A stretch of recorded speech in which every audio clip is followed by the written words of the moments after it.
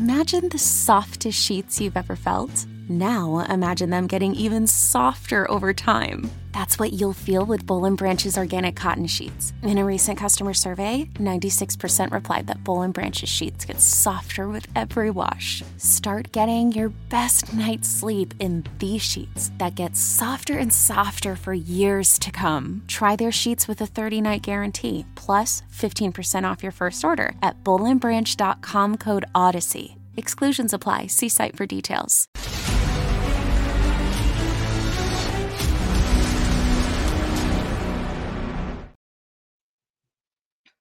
Phase Zero bonus episode. It's Echo Edition. Starts right now. Welcome to the nightly show. I'm Brandon Davis, joined tonight by Jenna Anderson. Hey everybody, welcome to the Echo Palooza, as some of our fans have been calling it. Echo Palooza. I haven't seen that. I love it. Aaron Perrine. I strangely want to listen to the yes. What's up, everybody? And we got Jamie Jurek. Hello, it's me, Jamie. Yes. How's everybody doing? Yes. That was awesome. Okay, very cool. Very cool. This is the Echo spoiler-filled review, breakdown, recap, discussion, all the above and the things in between episode of Phase Zero. This is the last time we're going to do one of these for a minute, because who knows the next thing we're getting from the MCU. I mean, we'll do a Madam Web episode, you know. We'll talk about the movie. Oh, we But will. we're not going to get oh, we will. The next Marvel Studios project in live action is Deadpool 3, but we will be getting X-Men 97 right around this. No, definitely before that. X-Men is coming before Deadpool 3 because that's July. I keep thinking Deadpool is in May. But tonight's all about Echo. The last time we did one of these, it was with Loki. We were doing these for Loki Season 2. Thank you so much for joining us for those. That's why we were like, you know what, we got to get the gang back together tonight and do a second episode same day. Everybody was with us this morning, and they're like, hold on, we're coming back tonight? Yes, we are. Anyway, it's Echo time. So here's how the show is going to go tonight.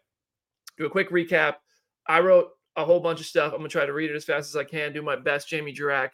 Try to honor the way Jamie recapped those Loki episodes. Then we're going to go with our reactions. Just generally, no ranking, no number, just real quick thoughts on the show.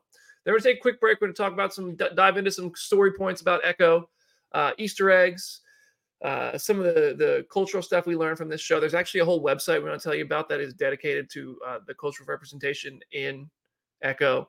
Then we're going to talk about some comics, that credit scene, and then we'll make you wait till the end for our 10 score, because this is Phase Zero and we rank things out of 10. Does anybody have an issue with that? Speak now. I will not be participating in that way. I'll be doing it the Letterboxd and the comicbook.com way, but we already know that. So Jamie went to D23, everybody. All right. Put 1 minute on the clock, and if I go over, I'm going to keep going. This show starts with Maya explaining the story of Choppa saving her people from the cave to her cousin Bonnie. Their kids making shadow puppets in the past. It's a whole flashback, which is a big element of Choctaw Native American culture right out of the gate, and you're going to see quite a bit of that in this series. We're in Tamaha, Oklahoma in 2007. Iron Man hasn't even been born yet. Well, Tony Stark has, but Iron Man has not. Before the episode essentially recaps Maya's role in Hawkeye and adds a few sequences like the fight with Daredevil, and that is where we see Maya pivot into a fighter, and she has to unleash everything that Kingpin wanted her to.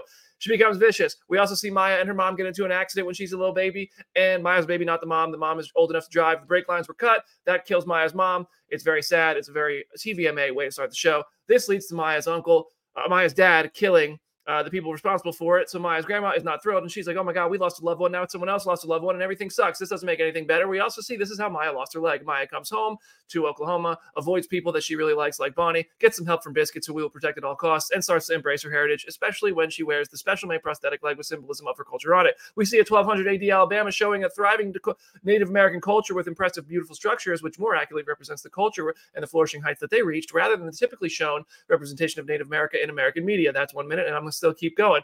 Long story short, Maya robs a train run by Fisk's mob because she still hates Fisk and all his people. This leads to Fisk guys showing up and bringing the war home, which is exactly what her Uncle Henry said would happen, but it happens, and it's all going to go bad. So they go to a bowling alley, and they find Boyd Holbrook from Wish, who ends up getting the TVMA treatment when his whole face becomes bloody.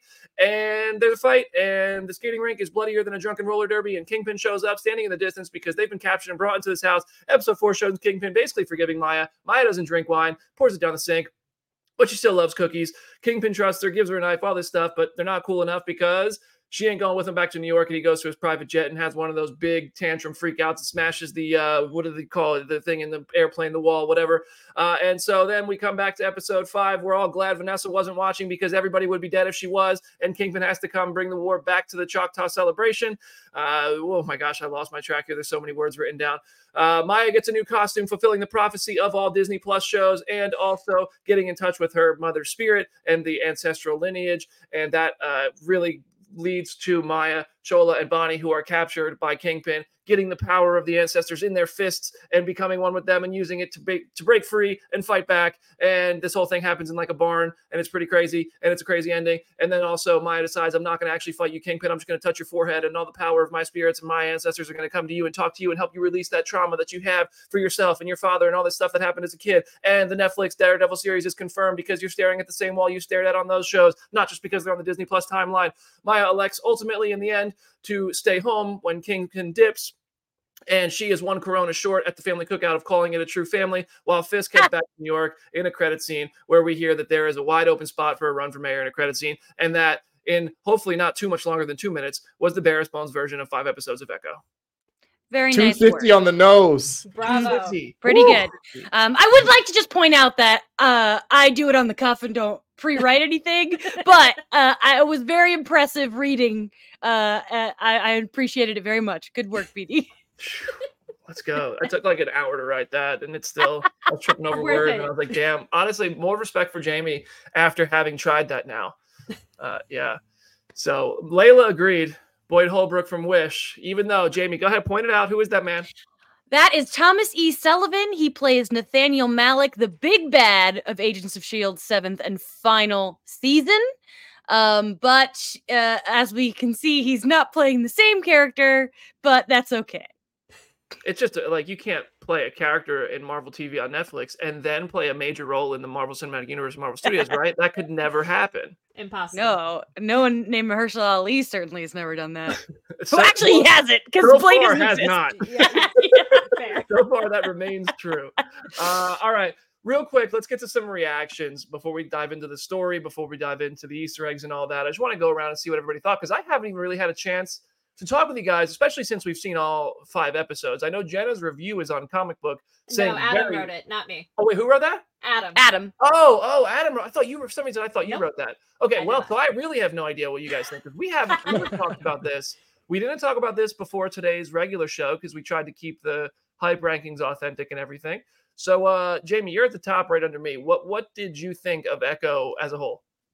I really liked it. I will say I didn't love it. It's not a Marvel thing that I'm like, oh yeah, I'm feeling the burn kind of a thing. But I thought it was great. The representation in this is just fantastic. It's so cool to see in a Marvel show. A big problem for me, I think, is that of those scenes I saw early on mixed in with Hawkeye scenes in that first episode was like, I've seen all this already and it fits in weird. And I really look forward to, as you know, I will be doing my inevitable one sitting binge soon. And I look forward to that because I think I'll have a better, clear picture of how I feel about it as a whole. But I did really like it and I'm very happy it exists. Jenna? I agree with Jamie. I really, really enjoy it. I don't fully love it, but there is so much of it that I do love. I took ASL for multiple years in high school, so I can finger spell as well, which is what Jamie did earlier. If you're listening in audio and we're very confused by what she was doing.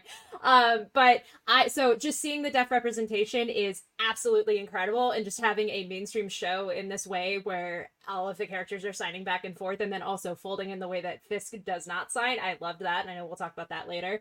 But that was amazing. Alakwa is incredible. She carries this show in so many amazing ways, and once D'Onofrio enters the fold as Fisk, it's even better.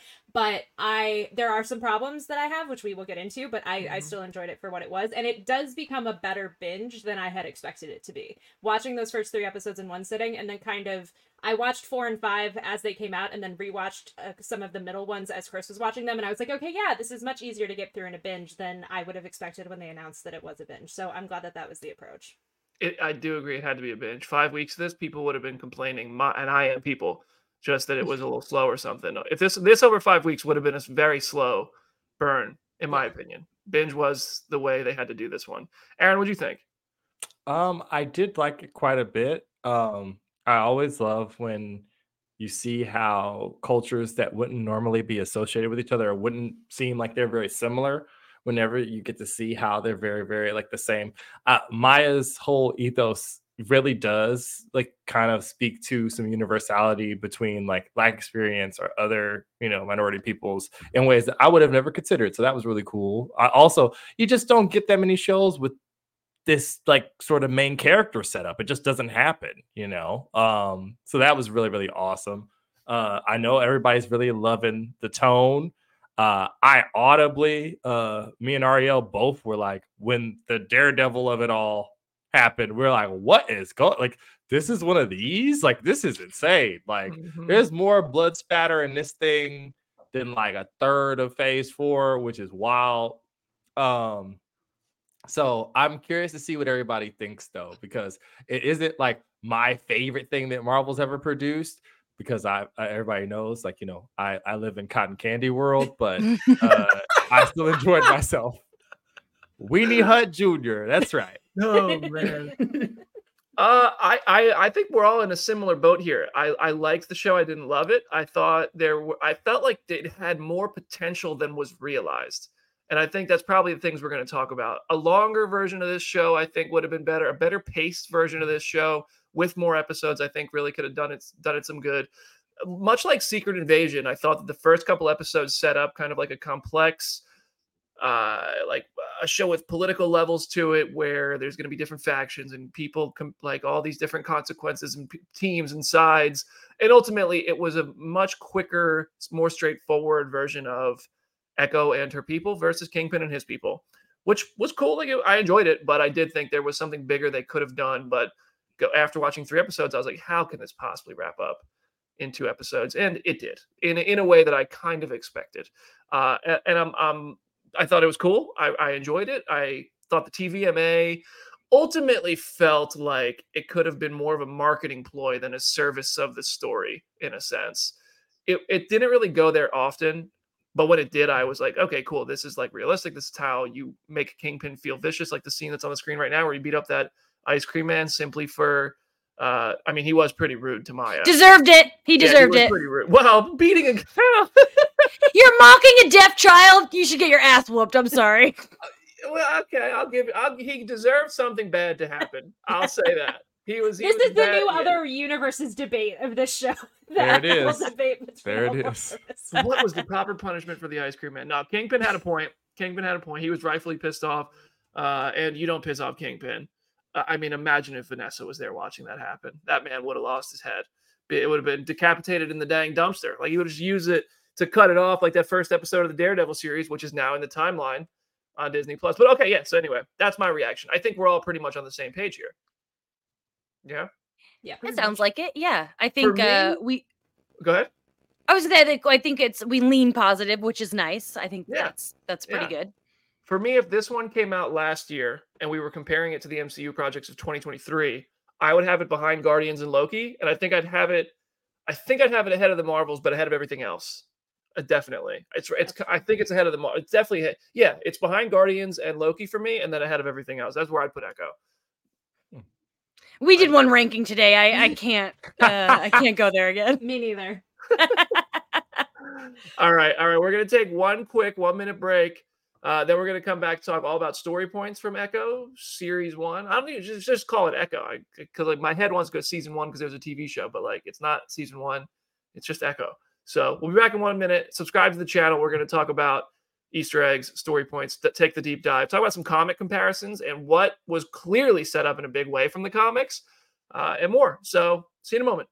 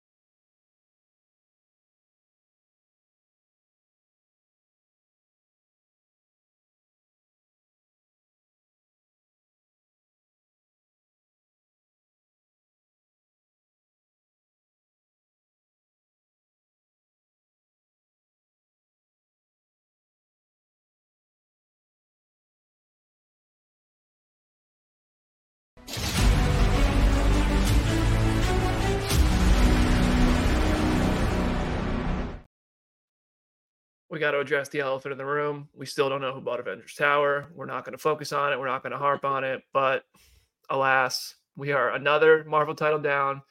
And my question remains unanswered. So there's that. There's that. But other story points to dive into from Echo. I thought let's kind of maybe go episode by episode if we have to. I don't know if you guys want to bring anything up, please, by all means. I wish for you to do that. I thought it was interesting how the first episode was essentially a previously on with some additional scenes, which I found to be kind of tricky to follow at times. I found some of the time jumping to be a bit tricky throughout anyway. Like, it was obvious, yes, that's young Maya, but also it's like, well, we're going back. Where are we going? Why are we going there? When it was kind of jumping through Maya's life. But overall, I did enjoy the way they did it previously on with that first episode, even though it was like a chopped up version of Hawkeye in a sense with additional footage. Did you guys enjoy that, or did you not? As someone who's seen Hawkeye at least 3 or 4 times, I was like, oh, I don't need this. But I have to understand that is not the case for everyone. And I have to understand that they literally said multiple times, you don't have to see anything to get this show. So I understand why they did it. I think it kind of takes away a little bit at people like us who do know this stuff already. Mm-hmm. But we're, I think it was ultimately smart. I didn't love the choice, but I get why they did it. But I really did like the way they sprinkled in Daredevil. I thought that was that was pretty awesome. Like, I can't deny that. And that was like the way that they showed Maya's journey to where she got to Hawkeye. I very much enjoyed. So it worked stitching it through. It was just kind of a thing of like, well, I'm excited for this show and it's showing me stuff I've seen already. So that I wasn't ready to be like, oh, I've seen this. Okay. It was one of those where like, okay, I could be on my phone because I've seen this. Oh wait, Daredevil's there. Wait, hold on, I gotta look. Jenna, what'd you think? I agree. I think like Chris and I were kind of gaslighting ourselves of like, was this scene actually in Hawkeye or is this an entirely new scene? Like some of that was kind of tripping us up a little bit, but I liken it to in a comic book about a character when they just show like, here's a page of a bunch of different panels alluding to different previous issues that kind of set this person on the journey that you're about to follow. And I like that we're at the point in the MCU of being able to just do those things because as we've talked about on the show ad nauseum, the accessibility of these projects is getting worse and worse over time. And so I like the fact that they did take that time to make Maya a more accessible character if you didn't watch Hawkeye and you don't know what's going on. But I get how, in our perspective, it can be a little frustrating. Aaron, did you like the flashbacks? Going forward, Marvel Legends on Disney Plus and YouTube are your friend. And I'm sure there's a bunch of other industrious people on this platform who will explain to you slightly faster than Brandon what expired happened in all these different Disney Plus shows.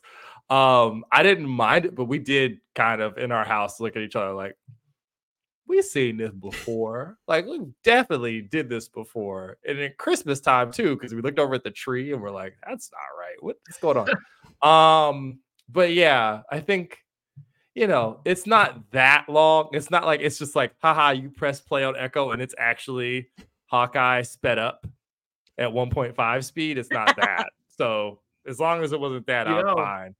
The Hawkeye footage we got in Echo is the same amount of Hawkeye footage Jim actually watched the first time he watched Hawkeye. I was waiting for that. I will say it does make me curious if Agatha is going to follow the same sort of template at all, and if there's going to be like some sort of truncated version of WandaVision or like a musical number alluding to it. Like I have no idea. If Agatha does it, they are absolutely doing it in a sitcom-y, jokey way. It's not just going to be inserting scenes into a show. Like, I really think that they will find a creative way to do it. I think we are going to see some of WandaVision from Agatha's perspective. But that or you know what I'm saying. Doesn't matter. Well, that's all we're talking about today. Look at how quick Jamie was ready to defend that show. Of course. That's impressive. That's right. That's impressive. Wow. The Daredevil scene, you talked about it.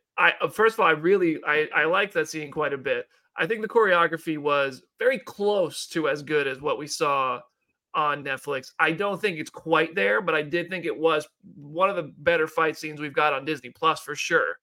And I appreciated the fact that like Daredevil could have won that fight with ease. I think and they conveyed that because Maya hasn't tapped into her powers yet. She's a very talented fighter.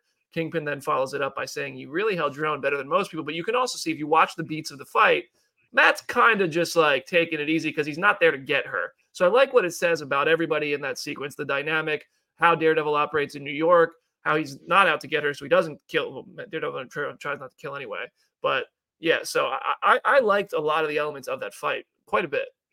I did too. My personal favorite was when he went to like hit her leg to kind of do the thing that like other people do in fight scenes all the time. Like I know Harley Quinn does it in Birds of Prey, of like trying to bust her kneecap, but he hits the prosthetic leg, and so it doesn't work. I loved that little detail. I thought that was very cool.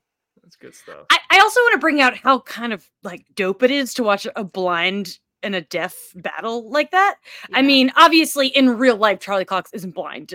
So it's not like, you know, but it's still pretty cool to see. I kind of wish they'd leaned into that a little more, just in terms of, I mean, I know that Daredevil, like he's blind, but he's not, you know, he kind of knows what's happening. But I just thought that was like fascinating and a cool choice, and something that I was like, oh, there could have been even like, because the sound design, Jenna mentioned this on Twitter, the sound design in Echo is phenomenal. The way that they show Echo's perspective, Maya's perspective, and everything is really cool.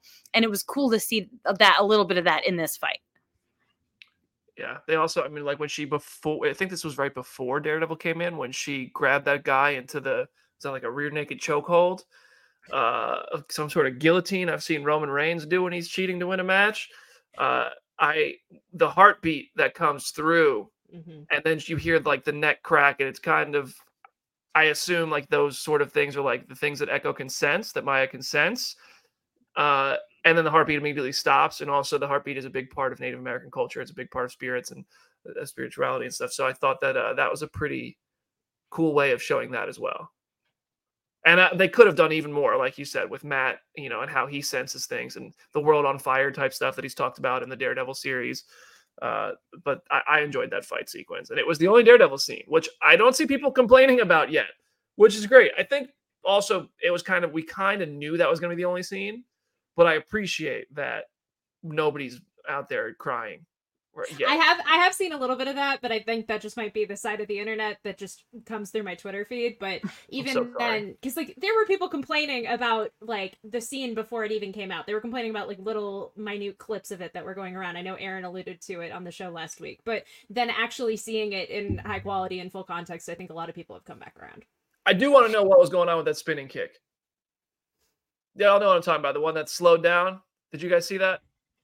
The one in the wires? When she goes to kick him, and I don't know jujitsu or whatever Maya is an expert at, but there's one that went viral, and when you watch the show, it kind of stands out. Right before the camera like slides over, and it's like clearly one of those stitch cuts, but like it makes it, you know, it keeps it going. Right before they slide into the fence area, she does this kind of like spinning kick where she holds her leg up for a second for Daredevil to get into position, and then like after doing this whole ballerina thing and holding it there, then kicks all of a sudden. And it's like this weird pause in the middle of the kick. And I was like, is that it? The first time I watched it, I was like, that looked intentional. I thought it was like an intentional, like I'm holding this kick to throw you off so I can hit you at the timing I want to. But then I saw people online who obviously are all fighting experts saying that it looked like poorly choreographed. Like, well, I can't really tell. I don't know. But I wouldn't want to get in the ring with anybody on Twitter. So I'm sure they would be able to throw those kicks way better.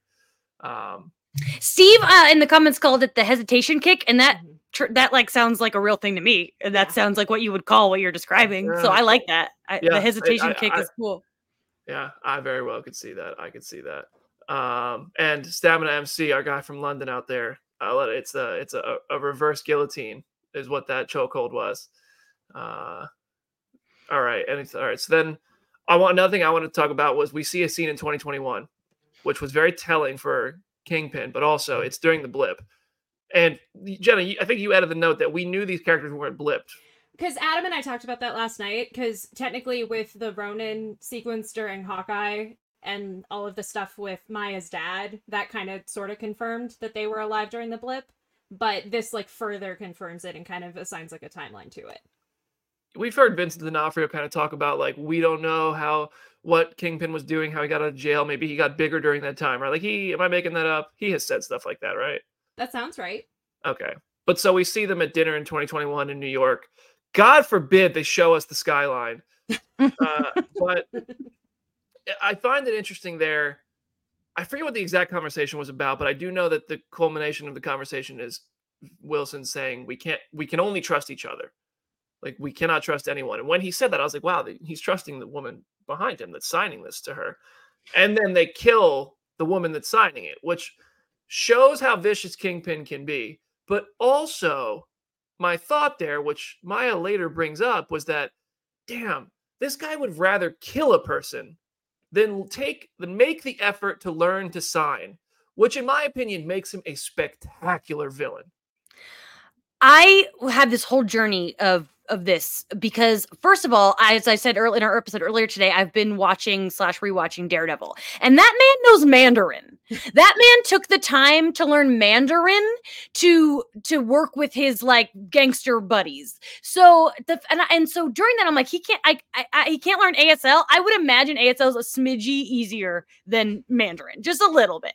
And I was like, wow. And then later in the episode or in the season, when Maya says you didn't bother to learn ASL, I was like, I'm so glad that she pointed that out, that it came to her in this moment, because that was really important. And I think BD, you really hit the nail on the head. Like, he is evil. I couldn't when they I rewound it when they killed that interpreter because I couldn't believe what I had just witnessed. I was like, wait, did he do something? Nope, he just planned to kill her the whole time. That was crazy. My version of that anything when she was walking towards all that plastic. I know. I watched that scene twice last night, and then I was just like getting ready for bed, and I thought to myself, like, that was really horrible. Like, I just kind of sat with it and was like, wow, that was a horrible scene in the best possible way. I love the way that they handled, because also he did do some signs in Hawkeye. Like, he does know I love you and some ways to communicate with Maya. And so I don't think they're fully retconning that, but I do love the way that they made his inability to fully learn kind of a plot point, because as soon as they introduced the contact lenses, I was kind of like, oh, this feels like a cop-out. This is going to be some very high-techy sort of way to not have to sign, but then they kind of justified it in this really cool narrative way. I kind of wonder if Kingpin as a character, he seems to know sign, because in this show he signs. Yeah. Like, she says you didn't learn sign, and the next thing he does is sign his sentence back to her in that after with that conversation with the weapon. So I don't know if he speaks it fluently, but I think maybe he does. Either way, I think that it's a power play for him to just sit, like, keep a barrier, keep himself in control, keep himself separated from people, even the people he at least claims to care about. I think it's worth noting too, like with something like ASL, I'm sure there are things he knows, but when you're having a whole business conversation about who you're going to murder today, and you're talking quickly, if you're not fluent in the language, no, you're going to need an interpreter for sure. But I also feel like her whole family learned it because they're her family, and that's the point. That's the point, you guys. That's the whole lesson of the show. So wait, you're telling me Wilson's not a nice guy? No, I didn't know that until like today. But no, I'm just kidding. Has he been in anything else before? I need to check this guy. I need to learn more about this Kingpin guy. I'm sure he's totally nice with car doors. There's nothing problematic he does with the car door. I will say, he did some terrible shit in this show, man. but I would have liked to see it be more personal. In a sense, like, I feel awful for saying this. I loved Biscuits. I think Bonnie's great. Cholo was, but like, at no point did Kingpin, to me, while watching Echo, feel like he was actually gonna hurt a person close to Maya. And this is the guy who strangled Ben Urich. You know what I mean? Like, this is a guy who is so dangerous in the previous iterations, and spontaneously dangerous, that I was kind of felt like I got to relax when watching him in this by comparison. He's terrible, but I didn't like the supporting characters suffer from this man, but the main characters, like the supporting characters, but I felt like the characters who we know their names, I never really felt like they were in danger from him.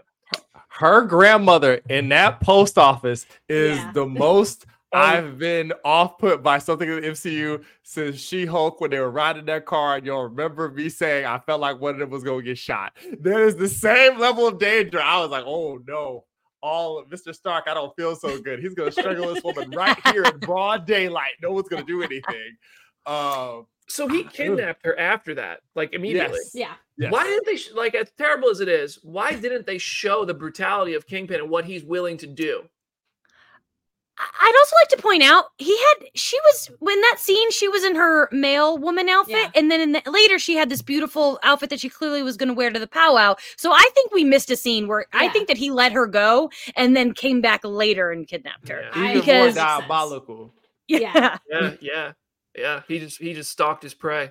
No, I think there was quite a bit. I felt like the finale had a lot of editing and changes and stuff in this one, and it worked. But I feel like there was something like the one like Uncle Henry's big role was putting a silencer on a pistol and shooting a guy with a rocket launcher on top of the festival, which then becomes a kind of poorly CGI'd firework, and everybody's just. Is that how rockets work? Also, I don't know. I'm I not don't know. Tony Stark, but I don't. Do they just explode if they go a certain amount of feet in the air? Every movie I've ever watched, they explode on impact. Okay. I mean, it was a rocket launcher that they were keeping in a cooler. Maybe it wasn't a very It should've high exploded techy with ice. expensive. Yeah. No. Well, no. But okay. But let's talk about the finale then. That fight sequence at the end. I'm not gonna. I found it to be just slightly a little cheesy, for lack of a better word. That like Grandma and everybody and the good guys had these powers. It was a very cool way to get the powers. I thought that the themes and the spiritual connection and the ancestral history, which really is beautifully authentic to the Choctaw beliefs and history, was really cool. But then when I saw like everybody whooping this whole team of Kingpin, I was like, hold on a second. This feels, I don't know, whatever. That's kind of how I felt. And it was I very really shocking. liked it. Did you? I really liked the moment where it was like she was Echo with all the relatives, the That ancestors was great. behind her. Yeah. Mhm. I literally went, "Oh, cool!" out loud. Nobody was watching by myself. And then Yeah. I don't know. I liked watching Grandma punch somebody in the face. Like that was really enjoyable. I feel like I While just saw that in Blue Beetle. That is fair. oh, fair. That's one thing when I think about this show is that similar to Blue Beetle, it's like a lot of the beats are like, oh, my parent died, and now I take this journey, and here I get a new suit. Look at my suit. But I liked the final fight. I liked watching all the women family Mhm. fight together. I agree with both of you. I liked the fight a lot, and I liked just seeing the women do that. But one of my biggest problems with this show is we did not get enough Bonnie. Because I felt like we didn't, it felt like we skipped a lot between all of the stuff with the roller rink and then her getting kidnapped and having the powers in the finale. Like, I wished that we had gotten something more that kind of made that moment a little bit more satisfying. And Bonnie, by the way, that's Cohorty, right? Yes. Yeah. That's Devery Jacobs, who Yep. voiced Mhm. Cohorty in What If. Very cool. Very cool. It's In not too another late. They can universe. cast her to be live action Cordy. Yes. If Thomas D. Sullivan can do it, anybody Wow. can do it. Wasn't there somebody from what's the woman's name who filled in for the Spit on You thing from the Civil War comics, who her son died in Sokovia in Civil War. Yeah. Wasn't oh my she God. in one of the Netflix Yeah. shows too? She was in Yeah, Luke she was Cage. in Luke Yes. Cage. Yeah. Yes. Okay. I think I know her name, but I don't want to get it wrong. Look at BD. That's a deep pull. My whole life flashed from my eyes. I was living a very different life when Luke Cage was on Netflix. Yeah. Dear God. I will say, for the people in the comments who mentioned it earlier, Alfred Woodard. Alfred Yes. Woodard. there you go. She played Miriam Sharp in Civil War, and she also portrayed Mariah not when ad popped up. Mariah Dillard / Black Mariah in Luke Cage. Yes. Oh, man. See, I mean, like everybody's going to be playing two of these people by the end of the multiverse saga, so it doesn't matter. Yeah. I will say, the people who are in the comments saying that it was very, very reminiscent to Avatar, dear God, you are my people. Because as soon as she did this over his face, I was like, yes, take away his bending. Take it away, his bending. It did feel a lot like that, but that's probably how you'd have to deal with them. So I didn't have any problem with that, or giving Granny and my cousin the fight so we can jump these guys, because I was really worried about their little powwow, all of the staging around like them casing it or whatever, and I'm like, please don't have nothing bad happen to these people. That's not good. Nothing bad should happen to anybody with rhinestones on a cowboy hat. Just as a blanket rule. I liked how when Maya walked into that barn, or whatever that building was. Like Yeah. the music went to the lights turning on. Mm-hmm. I like that touch. I like that. And then Kingpin shows up. Man, Kingpin, that guy is like Bane level theatrics. Theatricality and deception. Well, I guess that's Batman then. Hey, I'm 2 for 2 today. Thank you. That's fine. Yeah. That's fine. Is okay. And then, so can somebody? I mean, I kind of get the gist of it, but I'd love to hear your guys' thoughts on it. Like, what did she do to Kingpin? Like, do you think she worked? Because he's not a good guy now, but was, you know? I think that she forced him to confront like his biggest trauma, and in her, when it happened to her, it healed her. But I think it just made him mad. Yes. He's too far gone. Like I think that it worked in a sense that he's aware, aware of this trauma, but it didn't fix him. It didn't make him a better person, but it shook him up. It shook him up, I believe, enough for him to be like, okay, I'm out. Don't touch me again. And I found that all very believable. That somebody like that with that kind of trauma, who's that messed up and evil, to be confronted of that, to just walk away and say, I'm done with this fight. Nope. I think that's totally fine. I agree. I also think it was the whole thing of like her kind of signifying like, I am ending the cycle of violence. I am not going back with you. I'm not going to be your henchwoman. Like, I am going to forge my own path. And like, you have that choice yourself if you choose to do it. And he just didn't make that choice at all and just pivoted to being more evil. Yeah, I like how they color code him in this series too. Because at the end, isn't he wearing gray? Right. And he doesn't really do that, which is like very weird. Oh. So he must be real jumbled. He must be our guys feeling a little weird. And that's why you start watching. White. Wait, does he wear all white? All black or all white, usually. Yeah, one of the two. He was in like weird, like Merlot red when he came to her house in episode 3. And I was like, I don't think I've ever seen this man this color right now. What is happening? It added to the disorienting feeling for me. Now, Team Hawaiian shirt. Team Hawaiian shirt. Kingpin fashion is unpredictable. Yeah. That Hawaiian shirt has changed the man. I do want to say, since we're talking about the villainness of it all, it's interesting because, you know, Maya was a villain of Hawkeye. She's considered a villain. And when I went to that trailer event, Sydney Freeland, the executive producer and director, very much made it clear she kept calling Maya a villain. Maya's a villain. Maya's a villain. And the way that she kept hammering that home, no pun intended, I really thought that that this was going to end with a more villainous turn for Maya. And I mean, she still could go back to New York and try to start her own empire. We don't know what she's going to do with these newfound powers, but I would say this show ended with Maya being more of a hero than a villain. I mean, I kind of expected that. Whenever they say that, like The Rock was saying that about Black Adam, he starts as a villain. The only hierarchy that changes is the villain complex turning into a hero. I do think that she certainly ended up. I mean, clearly she protected her people. I agree. I think saying a villain though makes her a better press tour. You're not wrong about that. Yeah. You know, this is she different. did murder some guys though in the first episode. Some dudes definitely died. I had the same reaction I had during Batman v Superman. I was like, yo, that dude is dead. That dude is real dead. I mean, that power in those hands, I don't know where it ends. You might just boom. She might. I go back when you think about the hand powers. Cohorty, when that guy was in the sand and she blasted his face off. Can Echo do something similar to that with this power? Woo! Echo's got. These are different powers from the comics. We're going to talk about that. So yeah, anything else about the story we want to talk about? We want to talk about Biscuits for the rest of the night. I love Biscuits so much. Biscuits is the best, and I want to hug him and protect him and make sure that everything's good with Biscuits. You guys, it's Biscuits on a birth certificate, or is that an acquired name? It feels like a nickname, but you never know. Maybe it's a middle name on the birth certificate. I don't know. We were joking in the work Slack that we need a what if episode that's like, what if Biscuits got all the Infinity Stones? Because like that would be utterly delightful. What if Biscuits got the Infinity Stones? They adopted him and thought he was a dog.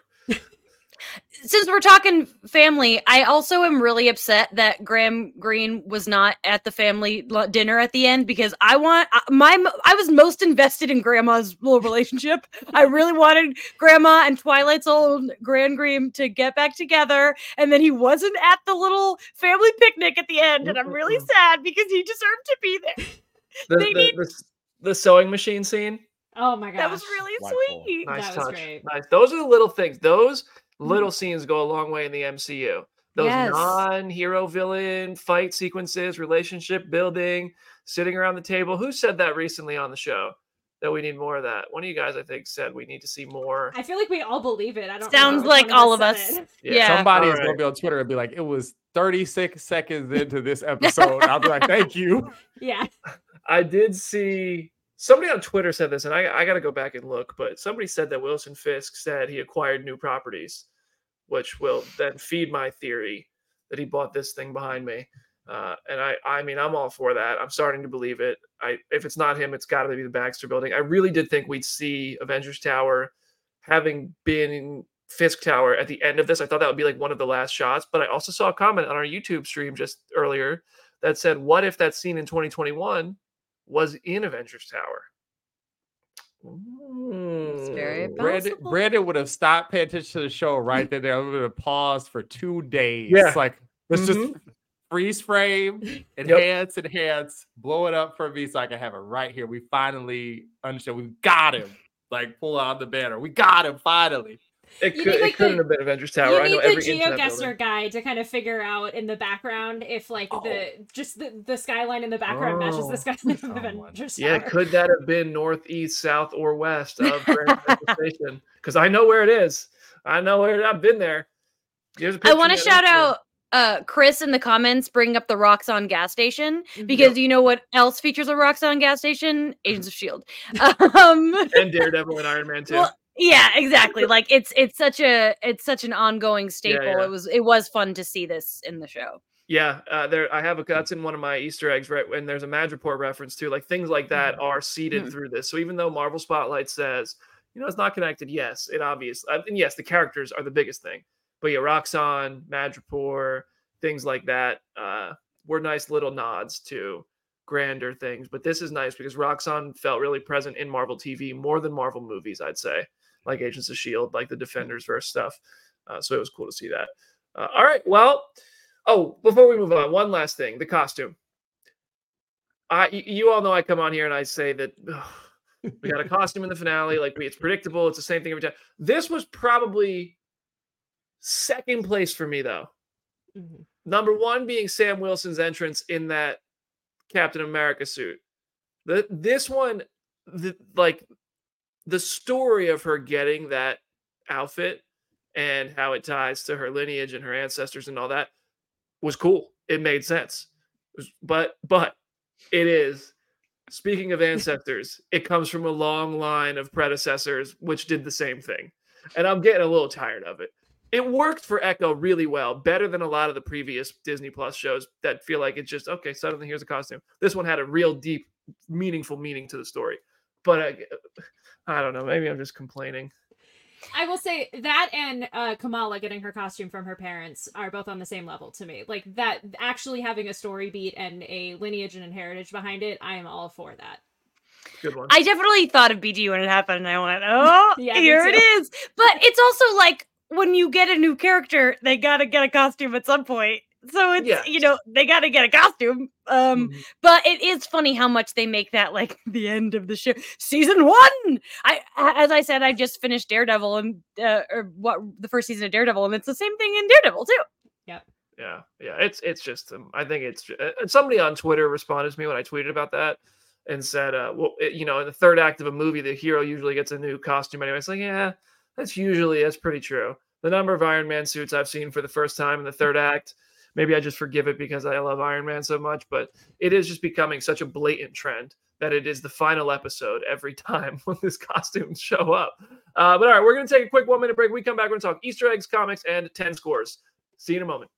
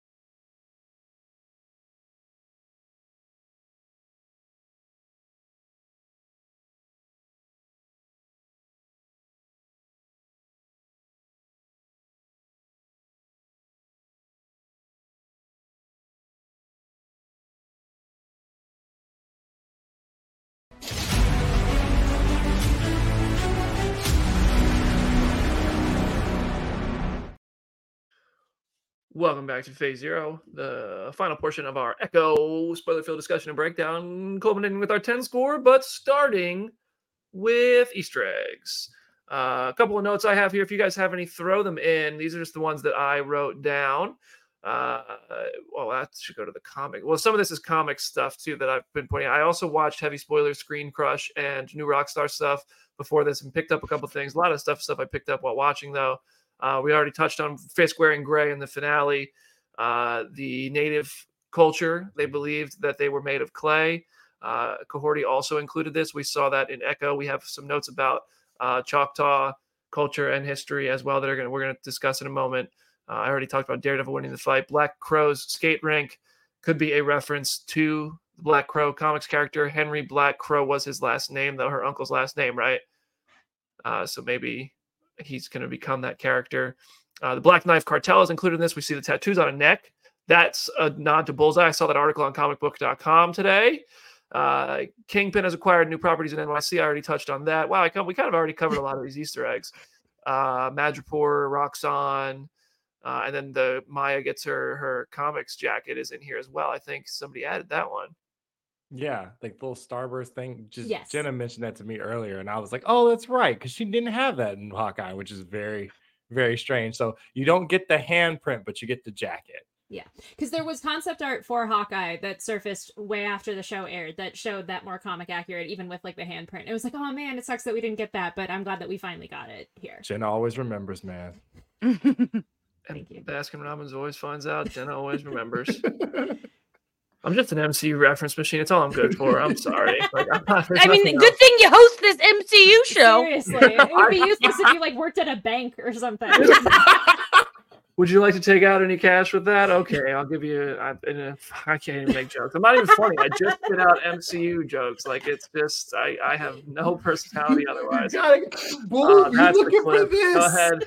Boob, you're looking for this as they're trying to get a withdrawal. Oh my god. All right.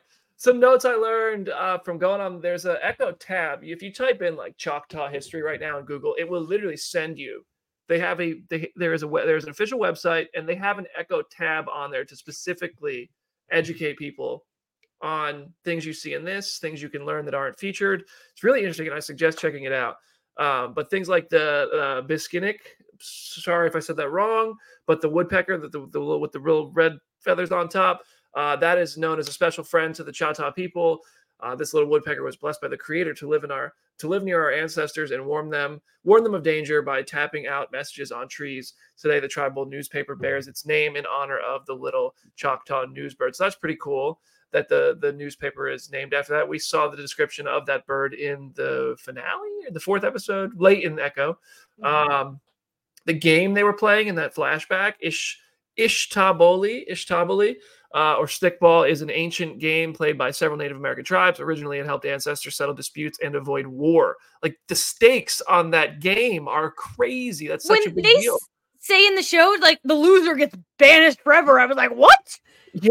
That's too much. That's the Jamie Jirak rule right there. That's too serious. That is Monopoly at the Jirak house. Could you imagine if, like, the Cowboys show up to play the Eagles, and it's like, well, the loser has to go live on an island. Get out of here. That mentally is already what happens with both of those teams anyway. Whoa. I'm rooting for my Birds this year, even though they're falling off. I go back and forth. I'm a Titans fan and an Eagles fan, but this year I have to be an Eagles fan because the Titans are. Why are we even talking about that? This is a Marvel show. The game is still played today across the Choctaw Nation reservation and beyond. I don't know what the stakes are on those games in today's landscape. Probably not as intense. Yeah. Hopefully, honestly, I hope so. Yeah, well, I was about to go down a history lesson. Like, I went to Rome last year and I saw the Colosseum and learned about that and stakes there. There was some crazy stuff just going on in the world 1,000 years ago. Some interesting stuff, though. Glad things have chilled out. Well, things really haven't chilled out. Anyway, let's not get too dark and serious. We're having a good time. Comics. Let's talk about comics. Echo's powers in comics are different from the MCU. In comics, she's more of like a Taskmaster type of character. Like, she has a mimic ability we already have Taskmaster in the MCU, whether you accept it or not. There is a Taskmaster in the MCU. I'm one of the people who's kind of okay with it because it worked it answered a big question. One of the little Easter eggs I wanted answered forever in the MCU. Taskmaster became the answer to that question, the Red and the Ledger.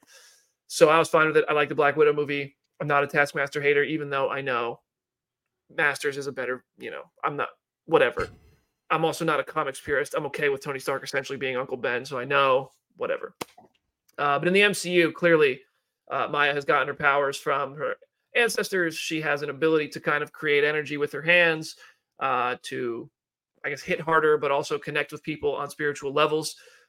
Not things that are seen in the comics. I find that interesting. Jenna, is there anything you want to add to that? I mean, you have a note of it here that more recently, like a couple of years ago, she did get the Phoenix Force after they kind of had like a sort of America's Next Top Model situation of all of the Avengers auditioning to get the Phoenix Force. And then she got it and had a little mini series. And so that did give her more powers. But we don't have anything like this in the comics. I'm kind of waiting for them to add this to the comics because I think I get goosebumps even just thinking about it because I think interpreting her character name in this way and having her be a literal echo of her ancestors is the coolest way to give somebody a new power without completely counteracting what they already have. Like, I think that they did this in such a cool way without just making her Taskmaster 2, basically. Mm-hmm. I kept wondering, how are they going to use the name Echo if they're not using her Echo powers? And I was just so pleased. It really was a beautiful use of that word and so clever. I'm really impressed with that decision.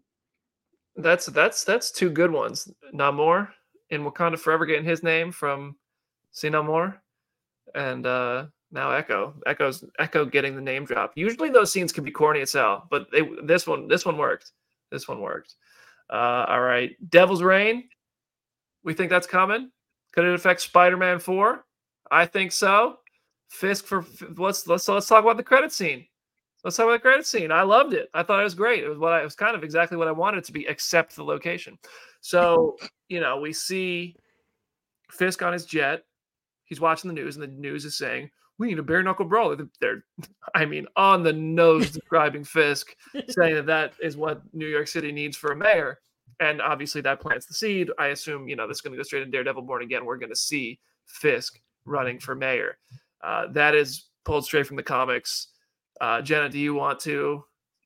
All I'll say is it's a relatively recent addition to his canon. Like, it really only started in 2018. So it's cool that we're already getting to the point of seeing in live action. And at the time it created this really weird status quo for Matt Murdock, because then he became kind of the deputy, I forget the exact name, but he had a role in Fisk's cabinet ostensibly. And so I'm curious to see going into Born Again if we get to that point at all, because I know that's going to completely flip everything that we know about the two of them. It's funny, 10 years ago, I would have watched the show and been like, what? Who in their right mind would vote for this man for mayor after all that he's done? And now I'm like, very believable, Marvel. I really see this. I really think this is a real dose of reality. Wait till you rewatch X-Men. Oh, you're rewatching X-Men, the animated series. There's stuff in that show from the 90s that's like, wait, y'all made this commentary 20 years ago? Nothing's changed. It's just gotten worse. So let's talk about this. We've seen the quote that I think it was to Screen Rant that they kind of do see Kingpin becoming a Thanos type of. We're talking so much about Kingpin, even more than Echo on this episode, but it's the thing that I think has the most meat on the bone.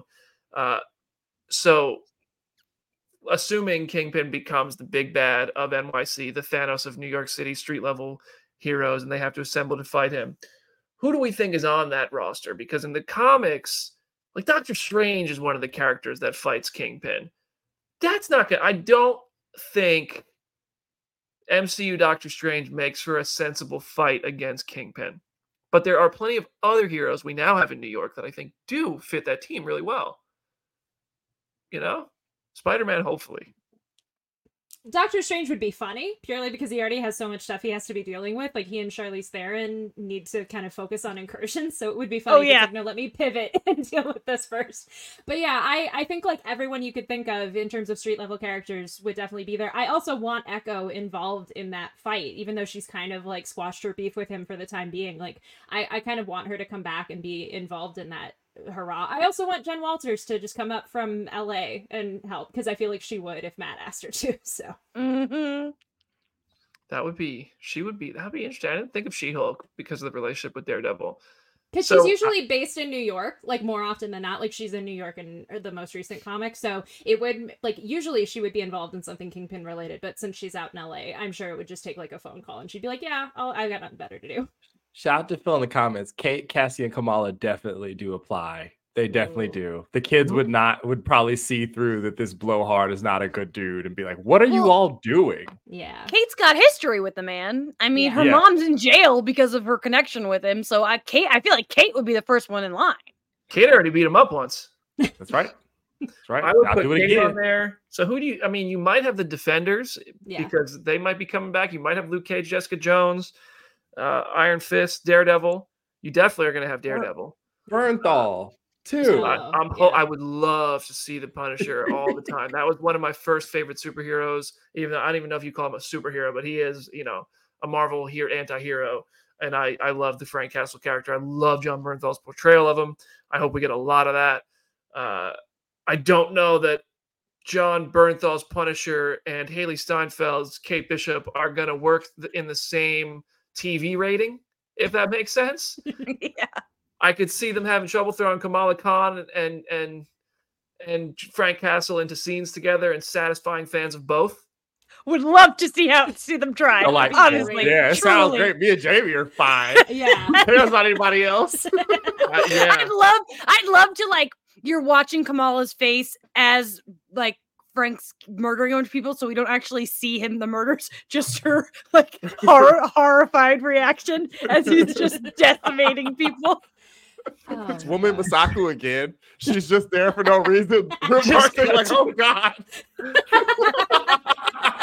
Oh man, who else is in New York? I mean, I hope people- the MCU goes into groups. Like She-Hulk could be Yeah. this West Coast Avengers leader. Clint Barton could go out there with her. I don't know. He lives somewhere in the Midwest. He's a hop, skip, and a jump from either coast. But I don't. Well, you got the Ant families in San Francisco. You have West Coast heroes. You have the Wakandan Outreach Center, which we know is going to be out there in Oakland.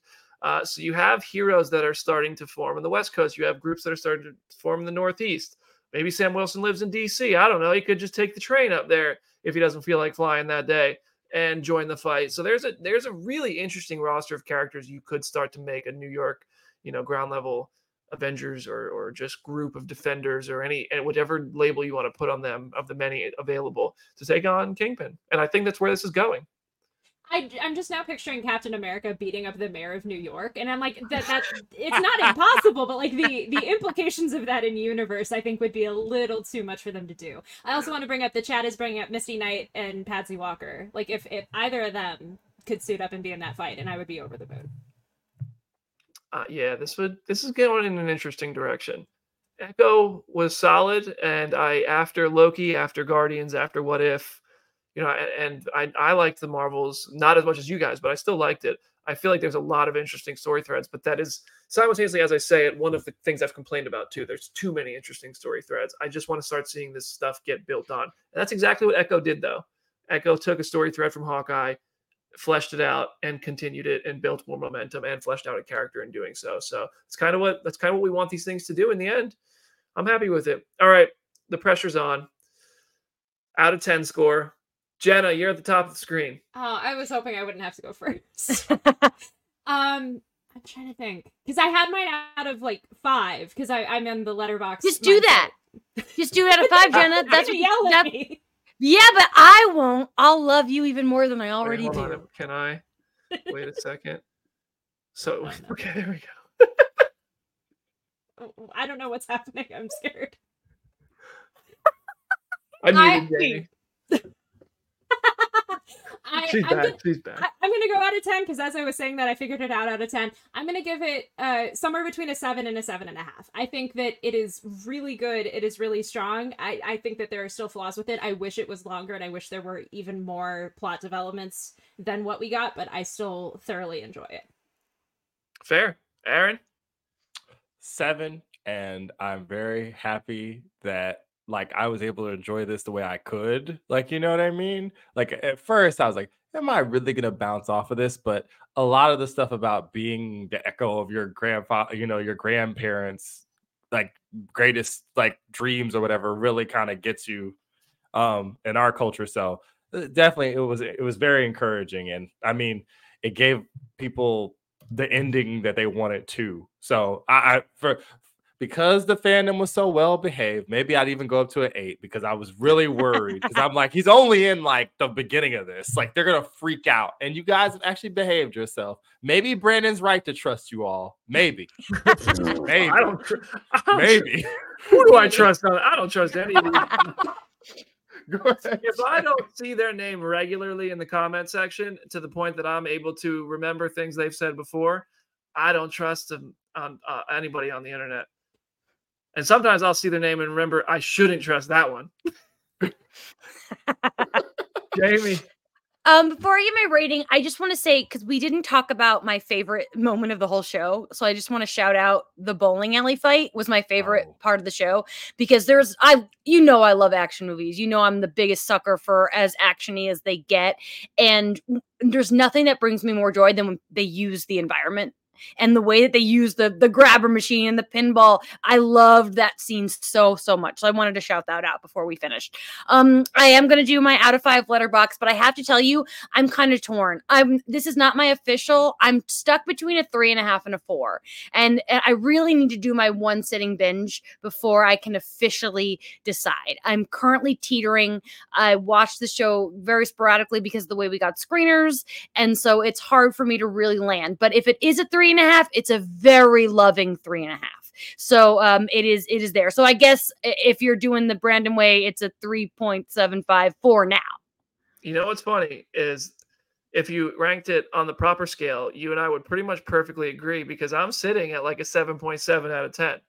Like I think that I enjoyed it quite a bit. I think there was so Echo being 7.7 out of 10 for me is because I think there was a lot of unmet potential. I think it started really, really strongly, set up some big ideas, like I said earlier on the show. And I think that ultimately it needed more episodes. It needed more time. It needed to match the scale of what it set up in the beginning. That said, Kingpin was a fantastic and delicious villain because of the way he was so maniacal, especially in more subtle ways than a lot of villains are. I think that the use of sign language, Alaqua Cox as Echo, as Maya, her family, the supporting characters were all really fun and rich. I would have loved to see them get more time to be fleshed out and also be in more believably treacherous situations. And I also felt like the TVMA, I really enjoyed the parts of it that were TVMA, but ultimately it kind of felt like it was more of a marketing ploy than a story servicing thing. And maybe I just want too much violence or something. I don't really know why I feel that way off the top of my head. I just kind of felt like, okay, they needed it for Daredevil and Kingpin. I don't think you need to go overboard with it. I just felt like it wasn't, I don't know. It was good. I liked it. Maybe I wanted more. Overall, Echo was good. It was good. I liked it. Plain and simple. Is this the last one of these? It's going to be like 5 episodes, because I think, isn't it the last one? Yeah, it is. I think the last one will be 5 episodes. I also, like I said on today's show earlier, Echo is probably the last, or one of the last. Echo and Agatha are probably the last shows from the we're going to greenlight everybody era of Marvel Studios. I don't think we would get Echo right now if Hawkeye dropped today and there was any response to the character in Hawkeye. I don't think an Echo series would be happening. And now we got this representation, this Choctaw representation, this Native American stuff. Like, I just got to go become so educated on it by going to this website that now exists because it was here. And that made me like the show even more. So overall, I think it was just a good show. I don't think this 5-episode format is going to stick around. And I'm glad it's not, because it could have been a better show. I always talk the most. I got to shut up sometimes. Jamie. No, doing great. Yeah. You're doing great. Great, because I have so much more to say. No, all right. I think that's it. I think we've covered it. That is our Echo bonus episode. Jamie, any last words for today's Echo episode? Yeah, I kept saying bowling alley. I meant skating rink. I've been talking about going bowling a lot lately. I've really been feeling a bowling vibe, so my brain confused them. I know it's a skating rink. Sorry for the confusion. Bowling alleys and skating rinks tend to have the same kinds of arcade games. Aside from that, really happy this show exists. I want to just one more time shout out Lako Cox for being amazing. I mean, she didn't have a lot of acting experience before she played this role, and that's pretty cool. I would love to see her do more beyond Marvel. Because I really, really love her performance, and I can't wait to see more of her in the future. Jenna. I echo everything that Jamie said completely. Like, I need Alakwa to be in as many things as humanly possible, because the fact that she is able to carry the show and still be so relatively new to the acting game is just outstanding. I also have to shout out the theme song. I know Aaron talked about it at the beginning of the show, but like that as Needle Drop every single episode just got me so pumped. I loved it so much. I want to shout out real quick, Stamina. I'm seeing the comments. Thanks, London. Again, perfectly summarized what I was feeling and didn't know how to verbalize. TVMA was more about lingering shots on bloody people. The violence itself didn't feel more than most others did a great deal. Yes, I agree with that. I think that the blood and all that stuff was more of like after a fight, you'd see blood on the wall, you'd see blood on a person's face, but the fights themselves didn't feel as vicious and kind of ruthless as I think we saw on Netflix and some of the other more TVMA shows. But that's just criticizing. I don't have a huge problem with that. Aaron, any last words for today's show? It's at Something Like Hornet. It's fun to do another one of these with you guys. It's kind of sad that we only get to do this one for Echo, but hopefully we get to do some other fun stuff. Also, shout out to Adam and everybody on Night Crew for grinding out them articles last night as this was coming out, because I was doing that SpongeBob meme trying to read and watch at the same time, and it's not easy. Thank you guys. Thank you, everybody who listens and watches with us on Phase Zero. We hope you had a good time, learned something.